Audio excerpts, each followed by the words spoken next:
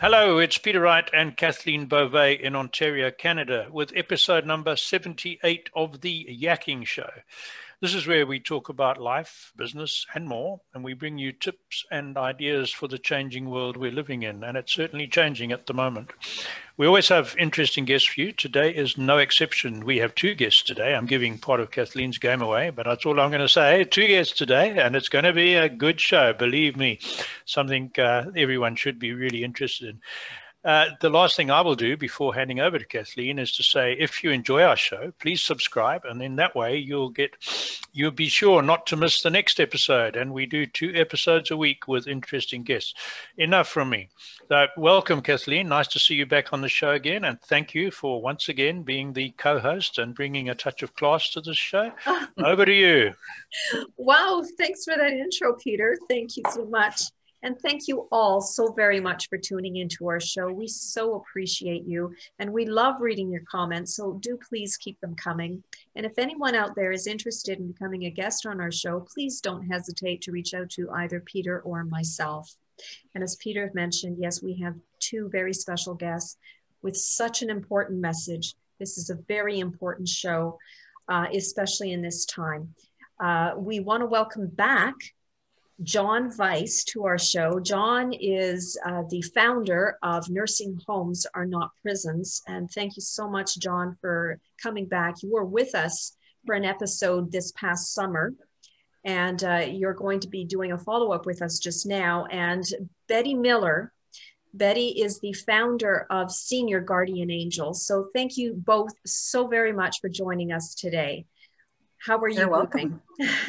Great. My pleasure. Yeah. So let's see. Let's start with Betty. Betty, you haven't been on the show before, but as I mentioned, you are the founder of Senior Guardian Angels. Can you give our audience a little bit about your background and what led up to you founding this fabulous organization? Yeah, sure. It was because my mother, I knew very little about nursing homes at all, like most people, until you really get involved in the system. And my mom was in a nursing home, and I went every day to see her. When she was moved into that home, they asked me what time of the day I'd be coming. And I said, why do you ask? And this is 20 years ago. And they said, well, we just want to make sure she's up and dressed and that sort of thing. I said, well, I would assume she'd be, ready to see friends or family at any time. And they said, well, no, it's just better if we know. I said, well, you know what? I can't tell you. I'll be, depends on my schedule, any part of the day. But anyway, as I said, I was there every day, and very soon I was seeing things that I did not like to see. And Mom was only in there for a year, so that was the only experience I had with her in that year. But after she passed away, I wrote a letter to the editor of our local paper, and some of the issues I related to nursing homes, and I put my phone number in that article. I got so many calls about people having the same problems with families in nursing homes, loved ones in nursing homes. So we all got together, and that's how we established Guardian Angels. We became incorporated, and then a year later, we became a registered charity. And at the beginning, I really wanted to our thought was to make the public more aware of what really happens in nursing homes and the conditions that are there. But very soon after we got involved, I realized in order to affect any kind of change, we had to get involved with the government, with the systemic part of the system. So that's basically how we started. But we've been around now for over 20 years. And the sad thing is, we still have calls with the same issues that we had in the beginning. Things just have not changed very much at all over those years. So now, Betty, what types of issues are you actually referring to? Well, I'm referring to understaff. At that time, I didn't realize. I would get upset because I thought these people aren't doing their job. You know what? It's not. There's some very excellent people there, but they've been understaffed for decades. People being left unchanged. Something just happened to my computer here. Oh, you're still with us. No worries. Okay. Still with us. Okay. Yeah, people being left unchanged, put to bed so early at night, medications errors made in medications, just that type of thing. And people just Well, for instance, they didn't, at that time, they didn't put water on the table. And I said, no, don't the residents need water? They said, no, they have tea and coffee. They don't really need that much water. Little things like that. But I mean, those were small things, like the water thing was a small thing. But just, as I said, left unchanged, put to bed early. My mother had a foot that needed, actually, it was a toe that got infected and then it got worse. One doctor said to me, you know what, this was the doctor from the nursing home. He said, your mother is diabetic and the toe is becoming gangrenous. Gangrene spreads. So we might as well just remove her leg at the knee because it'll spread anyway. It won't be a big deal because she's in a wheelchair anyway. And of course I said, yeah, no, to me and to her, it would be a big deal. And we managed to get another specialist in and long story short, she lost one toe. But I mean, his whole attitude, well, it won't be a big deal. Your mom is in that wheelchair. And of course, we all know that any kind of an amputation is a big deal, even after. I've known people, well, about the phantom pain and so on. Yeah. I mean, it's just a bad experience. Yeah. Oh my goodness. Now, John, here's a question to you. You were, as I mentioned earlier, on the show last summer. Can you give us a little bit of an update of what's been happening since? Certainly. Just to clarify, I am with Betty as part of the Seniors Guardian Angels program. She has delegated to me to be the media relations person. The main purpose of this organization is an advocacy for the better treatment of people in long-term care. The impetus in starting Nursing Homes Are Not Prisons is that last March, nursing homes were suddenly locked down with the onset of COVID, and they remained locked down until August. That was half a year. Our big concern was that, as Betty pointed out, nursing homes would ideally like to know when family members are coming by to visit. But ultimately, the nursing homes are the patient's place of residence in a practical point of view and a legal point of view. So the patients were being locked in their place of residence, and their family members and other visitors were forbidden to come to see them. This is akin to house arrest. So through Nursing Homes Are Not Prisons, this was more of a project, whereas Seniors Guardian Angels is an ongoing program and advocacy. And we were so concerned. This is Alessandra and I, my co-guest on my last appearance on your podcast, decided to start Nursing Homes Are Not Prisons, the premise being to start a class action lawsuit to get visitation. So we were all set to go. We had a few families on board, but then visitation had opened up. Now, there are still, with most nursing homes, there are restrictions. You can only go in and out under certain conditions. So we are concerned because this is still a more of a by appointment. There is still this element of control that nursing homes, by and large, have over their patients. But there is not enough of a problem now to continue with this class action lawsuit. So basically, I had put the organization on hold. I refunded the deposits to all the family members who were willing to be my partners in this. So the organization is on hold for now. But is there going to be another lockdown? I mean, there is this second wave of COVID that is on us. It was very devastating for the residents in nursing homes to go months, half a year, under these restrictive circumstances. So it is not over yet, but just in a very practical sense, it had to be put on hold. And my efforts in this are just better put into being an advocate with Betty in Seniors Guardian Angels. So in a nutshell, that's what is happening with Nursing Homes Are Not Prisons. Right. Okay. And I'm just going to jump in one more. In terms of issues, Betty, are you finding that a lot of our seniors, and I mentioned this last time with John and Alex, my personal story of losing my dad this summer in a long-term care facility. Oh, okay. And I noticed some issues as well that were happening. And I noticed one of the things that was very, very common is administering antidepressants. Antidepressants is it's such a common drug being administered to our seniors. Did you find that as an issue too? And yes, finding that, they don't have a voice, right? That's right. They're not being heard. Nobody's not at all. Reporter is No. going to each of these homes to report on how they're feeling and what they want. That's right.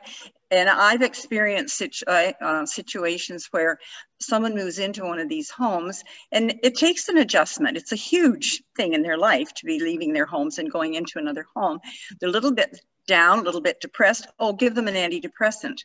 Don't give them help in another way. Just give them an antidepressant.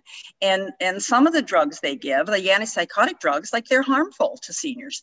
And I asked a doctor once in a home, I said, why do you do this? You know that this is not good for the residents to give them this type of drug. And of course, he didn't like it very well. He said to one of the nurses, we have another doctor in the home now giving advice, meaning me. But no, that is a huge problem with the drugs, definitely. If I could add something to that, during the last lockdown, there was a spike in the prescription of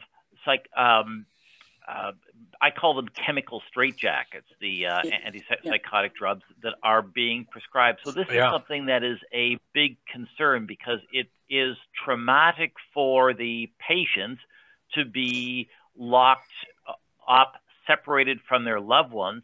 And the solution with some nursing homes is to just up the drugs and put them into a induced state of calmness. That is no way to live.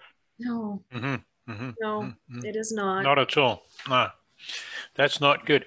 So, Betty, John's covered quite a lot, and you did start off with, but looking back 9-10 months now to the start of the lockdown, what's been the long-term effect, in your opinion, of the lockdowns on the long-term care facilities? Where are we looking from now? Oh, it's been a terrible effect on the residents. A lot of residents have died, not because of COVID, but because of the lack of care, lack of company, lack of visitors coming in. A lot of them, especially if they don't understand what's happening, it's like all of a sudden, no one's coming to see me now. They don't care anymore, and they just lose interest. They stop eating. But it has had a horrific problem with the homes with COVID, and especially with the visitors not coming in, nobody coming in. I don't understand why. Obviously, they need the PSWs and the RPNs and so on coming in with their PPE on. One member at least of the family use the same PPE, come in once a day and make sure that things are going okay. And besides that, it's a help. It would be a help to have a family member in, because you know what it's like yourself being in a hospital, or as we're talking now, the nursing homes. If you need something and there's no one there to get it for you, it's very difficult. A very bad effect. So Betty, you started this organization pre-pandemic because you identified the issues that were happening way before the pandemic. Way back, that's right. So how has the pandemic made things worse? Well, I think what it's done, it's shone a light on what really goes on in these homes. And of course, the pandemic has made it worse because of so many people dying and the spreading disease. Some of the older homes with 2 and 4 bedded rooms, it's very difficult to not have the disease spread. I really feel things haven't changed much. It's just that the pandemic has shone a light on what's really going on. And of course, back in the Harris government, there were so many cutbacks. And then this year, with the inspections, Ford cut back on those, Premier Ford. So the lack of inspections has made quite a difference too. Although actually, inspections are a bit of a joke. And that came out in the inquiry, you know, that Ford did. Anyway, I'm getting on another subject. No, but Betty, that was great. If I could add to that, in addition to the cutback of inspections, because now inspections are driven by complaints. If there are no visitors coming into nursing homes, there is no one to complain to the staff, and then complain to the Ministry of Long-Term Care, and complain to other authorities. So if there is no accountability because family members can't see what's going on, and no accountability because the ministry is not doing proactive inspections, who is driving the bus? The nursing home industry, by and large, doesn't have that watchdog of any kind. This was really evidenced by the Department of Defense's horrific report of the findings in, I believe it was a half a dozen nursing homes, where this feedback loop was removed. Things became very much like a concentration camp. The interesting thing about that report is none of the problems were related to COVID directly. COVID was simply the catalyst that brought these horrific problems to light. Mm-hmm. Right. Absolutely. Wow. Peter? Yeah, let's move on to something else that's very much in the news at the moment. The vaccine, the much promised, much heralded, and very rushed procedure or manufacture of vaccines, and the huge controversy that's causing too. The vaccines, I believe, are here, or very close to being here. Will that be beneficial to long-term care homes, do you believe? Are you asking me? Like, yeah, I think certainly it will be beneficial eventually. But my question, I kind of wonder, is when are these residents really going to get the vaccine? Because it's going to be more difficult than they think. They can't go to a clinic or some center where they're getting the vaccine. They're going to have to bring it into the home. And then with the, well, the Pfizer one has to be kept so cold. I don't know how they're probably going to have a different one. And I realize they're going to be doing the staff first and the doctors, which is obviously a good thing too. But I think it has to help everyone. Actually, yeah, John, go ahead. Certainly, if I could add to that, I'm not coming across as either pro or anti-vaccine, but my concern is simply this: for us as adults who can make our own decisions, it is more straightforward to decide yes or no, do we want a vaccine. Most of the residents in nursing homes rely on a power of attorney substitute decision maker to make that decision. As my mom-in-law is in a nursing home, her power of attorney substitute decision maker, my wife, has not received any kind of information on this. The nursing home industry, by and large, I'm not aware of any nursing home that has received information. The unions that represent the frontline workers have reported that they have not received information. So my concern is this: the vaccines are pretty well ready to deploy, and nothing has been done to start this process for getting approval from power of attorneys to proceed with this vaccine. This is something really scary because this is a moral and legal and practical requirement before residents in nursing homes can be vaccinated. So no, that's a really good point, John. Go ahead, Betty. No, that's a really good point, what you're making. I talked to someone the other day in a home, a family member, and they're saying what you're saying, John. They didn't know anything about the vaccine. They've heard nothing at all. So exactly. So this is kind of scary.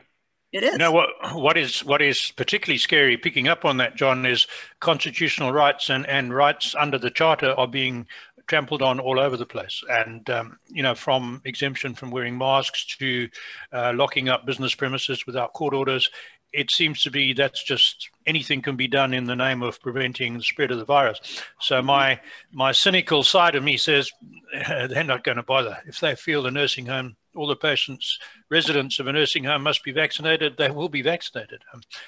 Perhaps I'm being unduly cynical, but that's my concern. And I think perhaps it's a concern you guys have, and it's wrong. Mm-hmm. Yes, No, Peter, you're not being cynical, you're being realistic, because vaccine is ready to go. The governments are saying that nursing home residents are going to be amongst the first, but yet none of this groundwork has been put in place.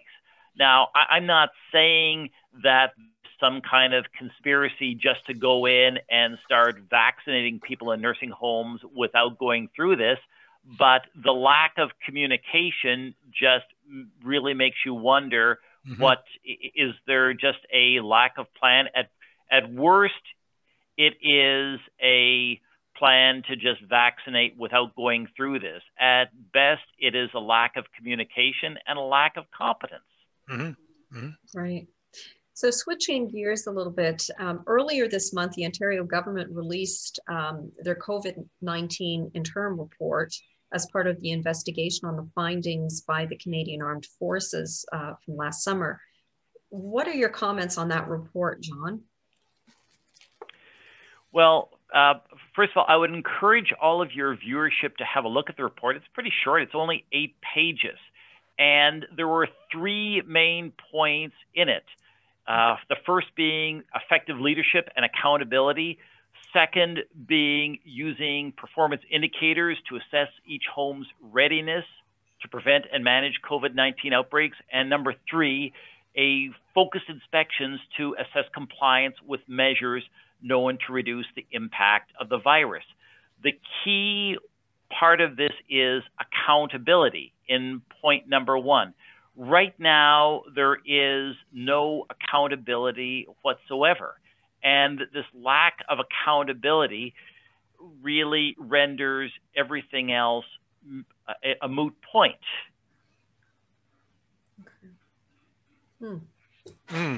So just go back even a step further. Why were the members of the armed forces soldiers in the nursing homes in the first place? What was the reason behind that? The official answer is unknown.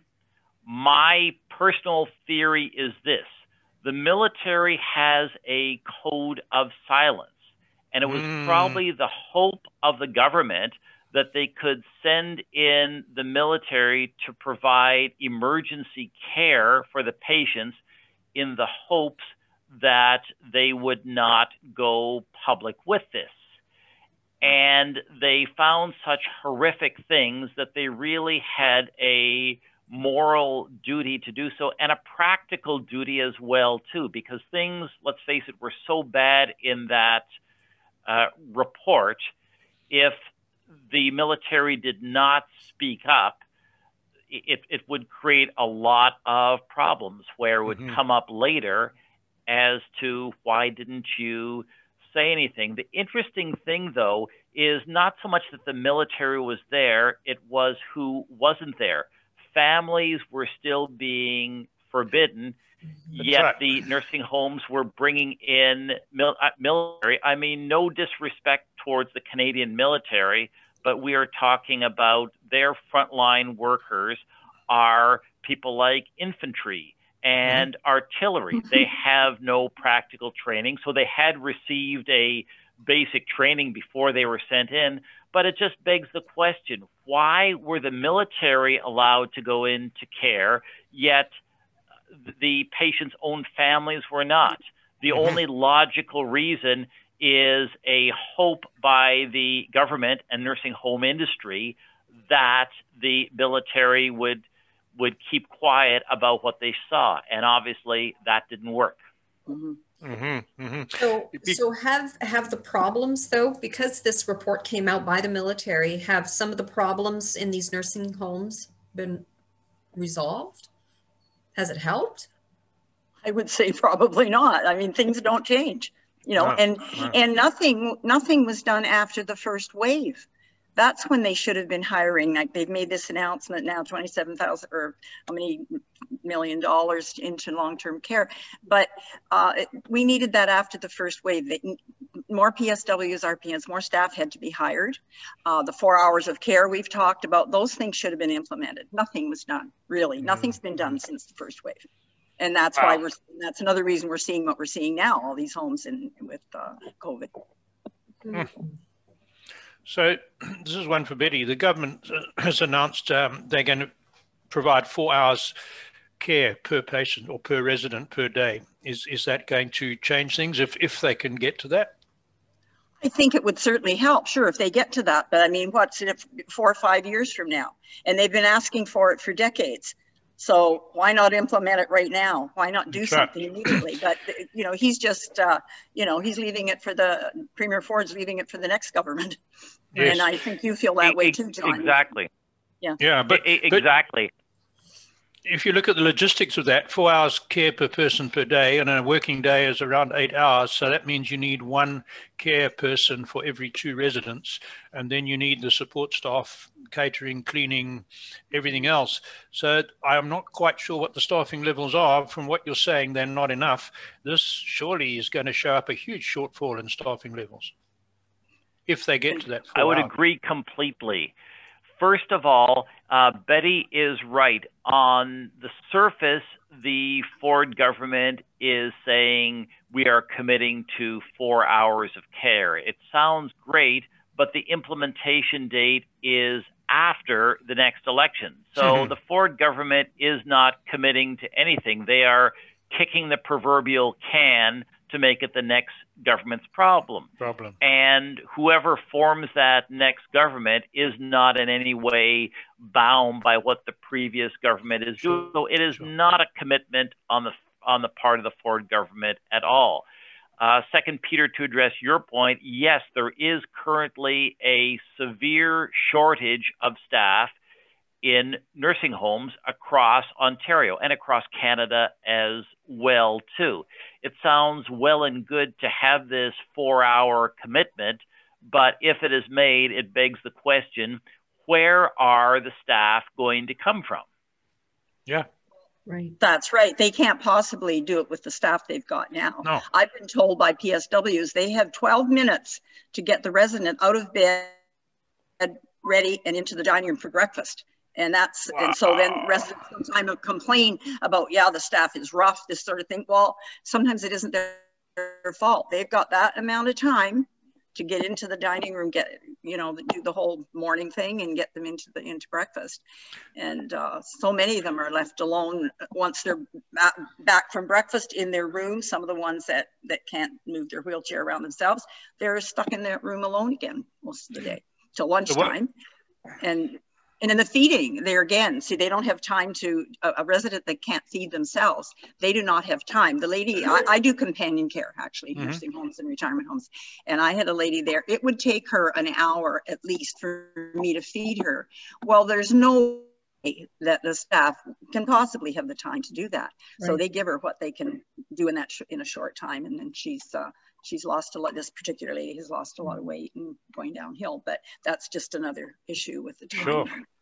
But, you know, to quickly add something to that, to Betty's point, this is really the problem in locking down nursing homes, where the nursing homes really do depend on people like Betty who go in and provide professional care on behalf of patients' families, and people like my wife and I who go into a nursing home to look after our loved one directly.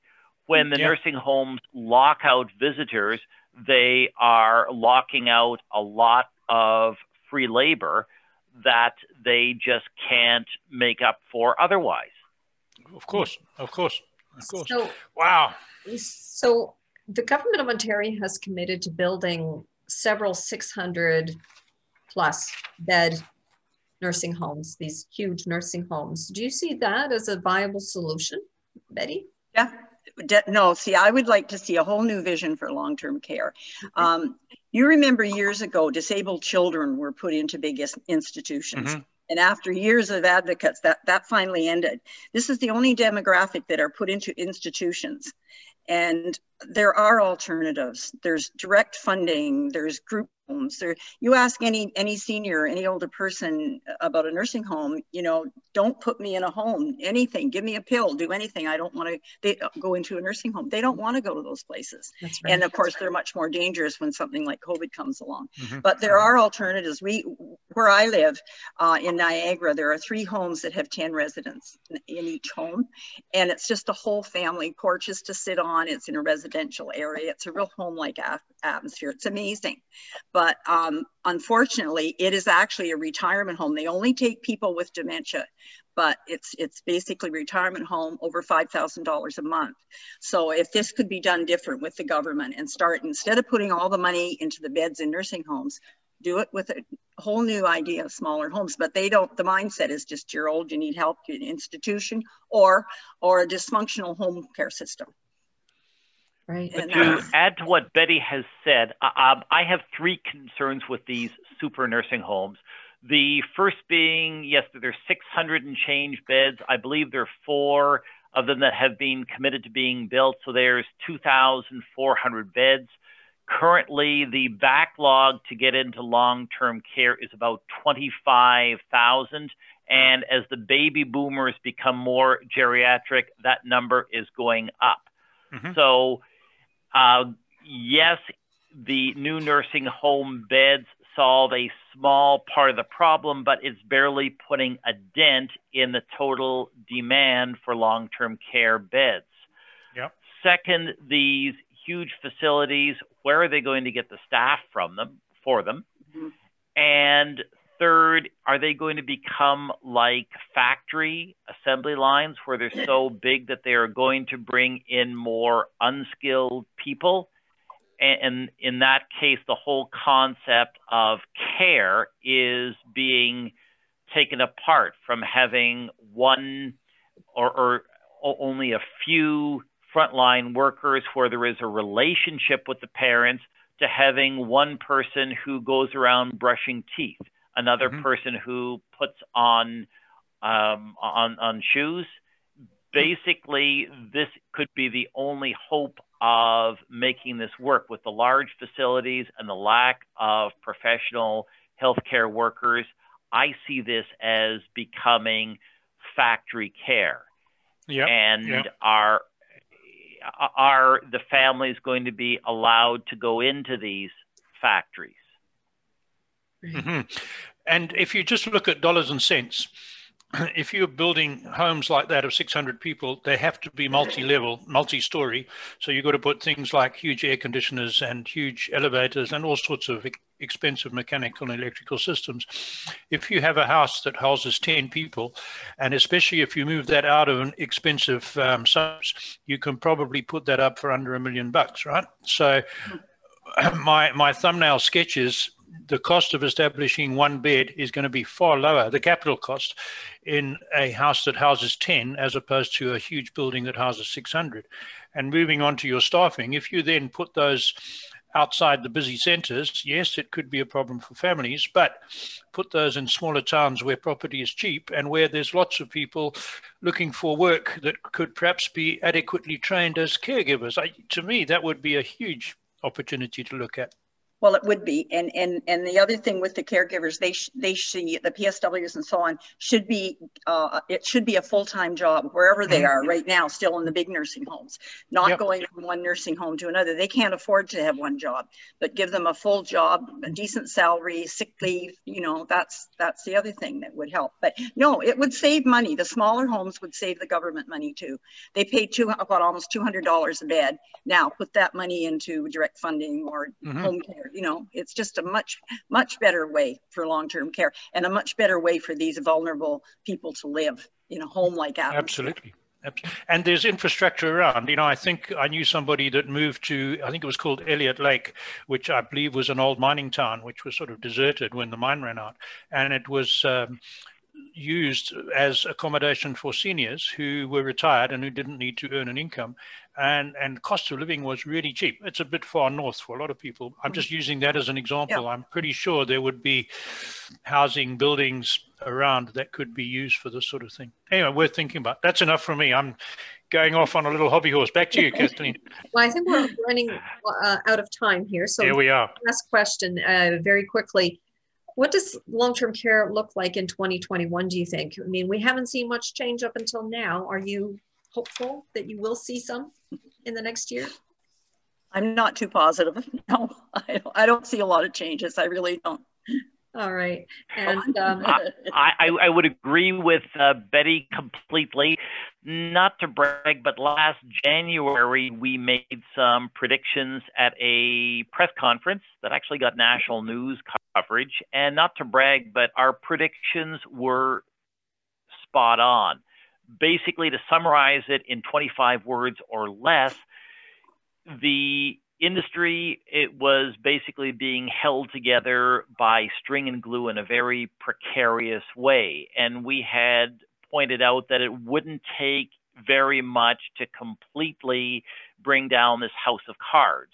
And while we didn't see COVID coming, certainly the effect of COVID has caused a lot of damage to the industry. So here we are a year later going into 2021. As Betty pointed out, nothing had changed. COVID is still with us. The second wave is apparently upon us. And what has the nursing home industry and the Ministry of Long-Term Care learned from this last year? And how is this going to be carried forward? I really see no learning absorbed by the government, the Ministry of Long-Term Care, and I see no viable solutions being put forward in the year ahead. So unfortunately, it is business as usual for the worst. Right. Oh. So how can our listeners how can our listeners contact you, John and Betty? Well, basically, the best way is, go ahead, Betty. You say. Go ahead, John. Well, I was just going to say, we are online. The address for our website is sgap.ca, Seniors Guardian Angels Program. .ca. Yes, okay. And all of the contact information is there, as well as further information on who we are and what we do. Excellent. Very good. We will put that on there. Thank you very much for that. Excellent. Thank you. Over to you, Kathleen. Well, thank you all so much for joining us today. We so appreciated having you, John and Betty, and thank you all for tuning into our show. We so appreciate you, and we love reading your comments, so do please keep them coming. And if anyone out there is interested in becoming a guest on our show, please don't hesitate to reach out to either Peter or myself. So until next time, take care. Bye-bye. Goodbye.